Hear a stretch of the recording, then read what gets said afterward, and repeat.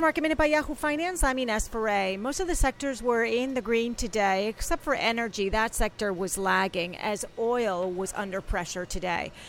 Nike was the best performer on the Dow throughout the day after being upgraded to a buy at UBS. Microsoft, IBM, Disney, and Merck, those were also Dow leaders. Some of the Dow laggards include ExxonMobil after it was downgraded to a sell at Goldman, and Verizon, Yahoo Finance's parent company, was downgraded to neutral at Credit Suisse.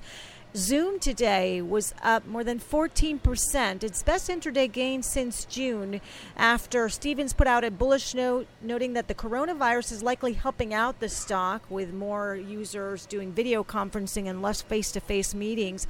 Also, China downloads of the app jumped recently, and Piper Sandler noted that Microsoft Teams suffered an outage this morning of about 3.5 hours, and that likely shifted users to Zoom. For more Market Minute news, head to yahoofinance.com.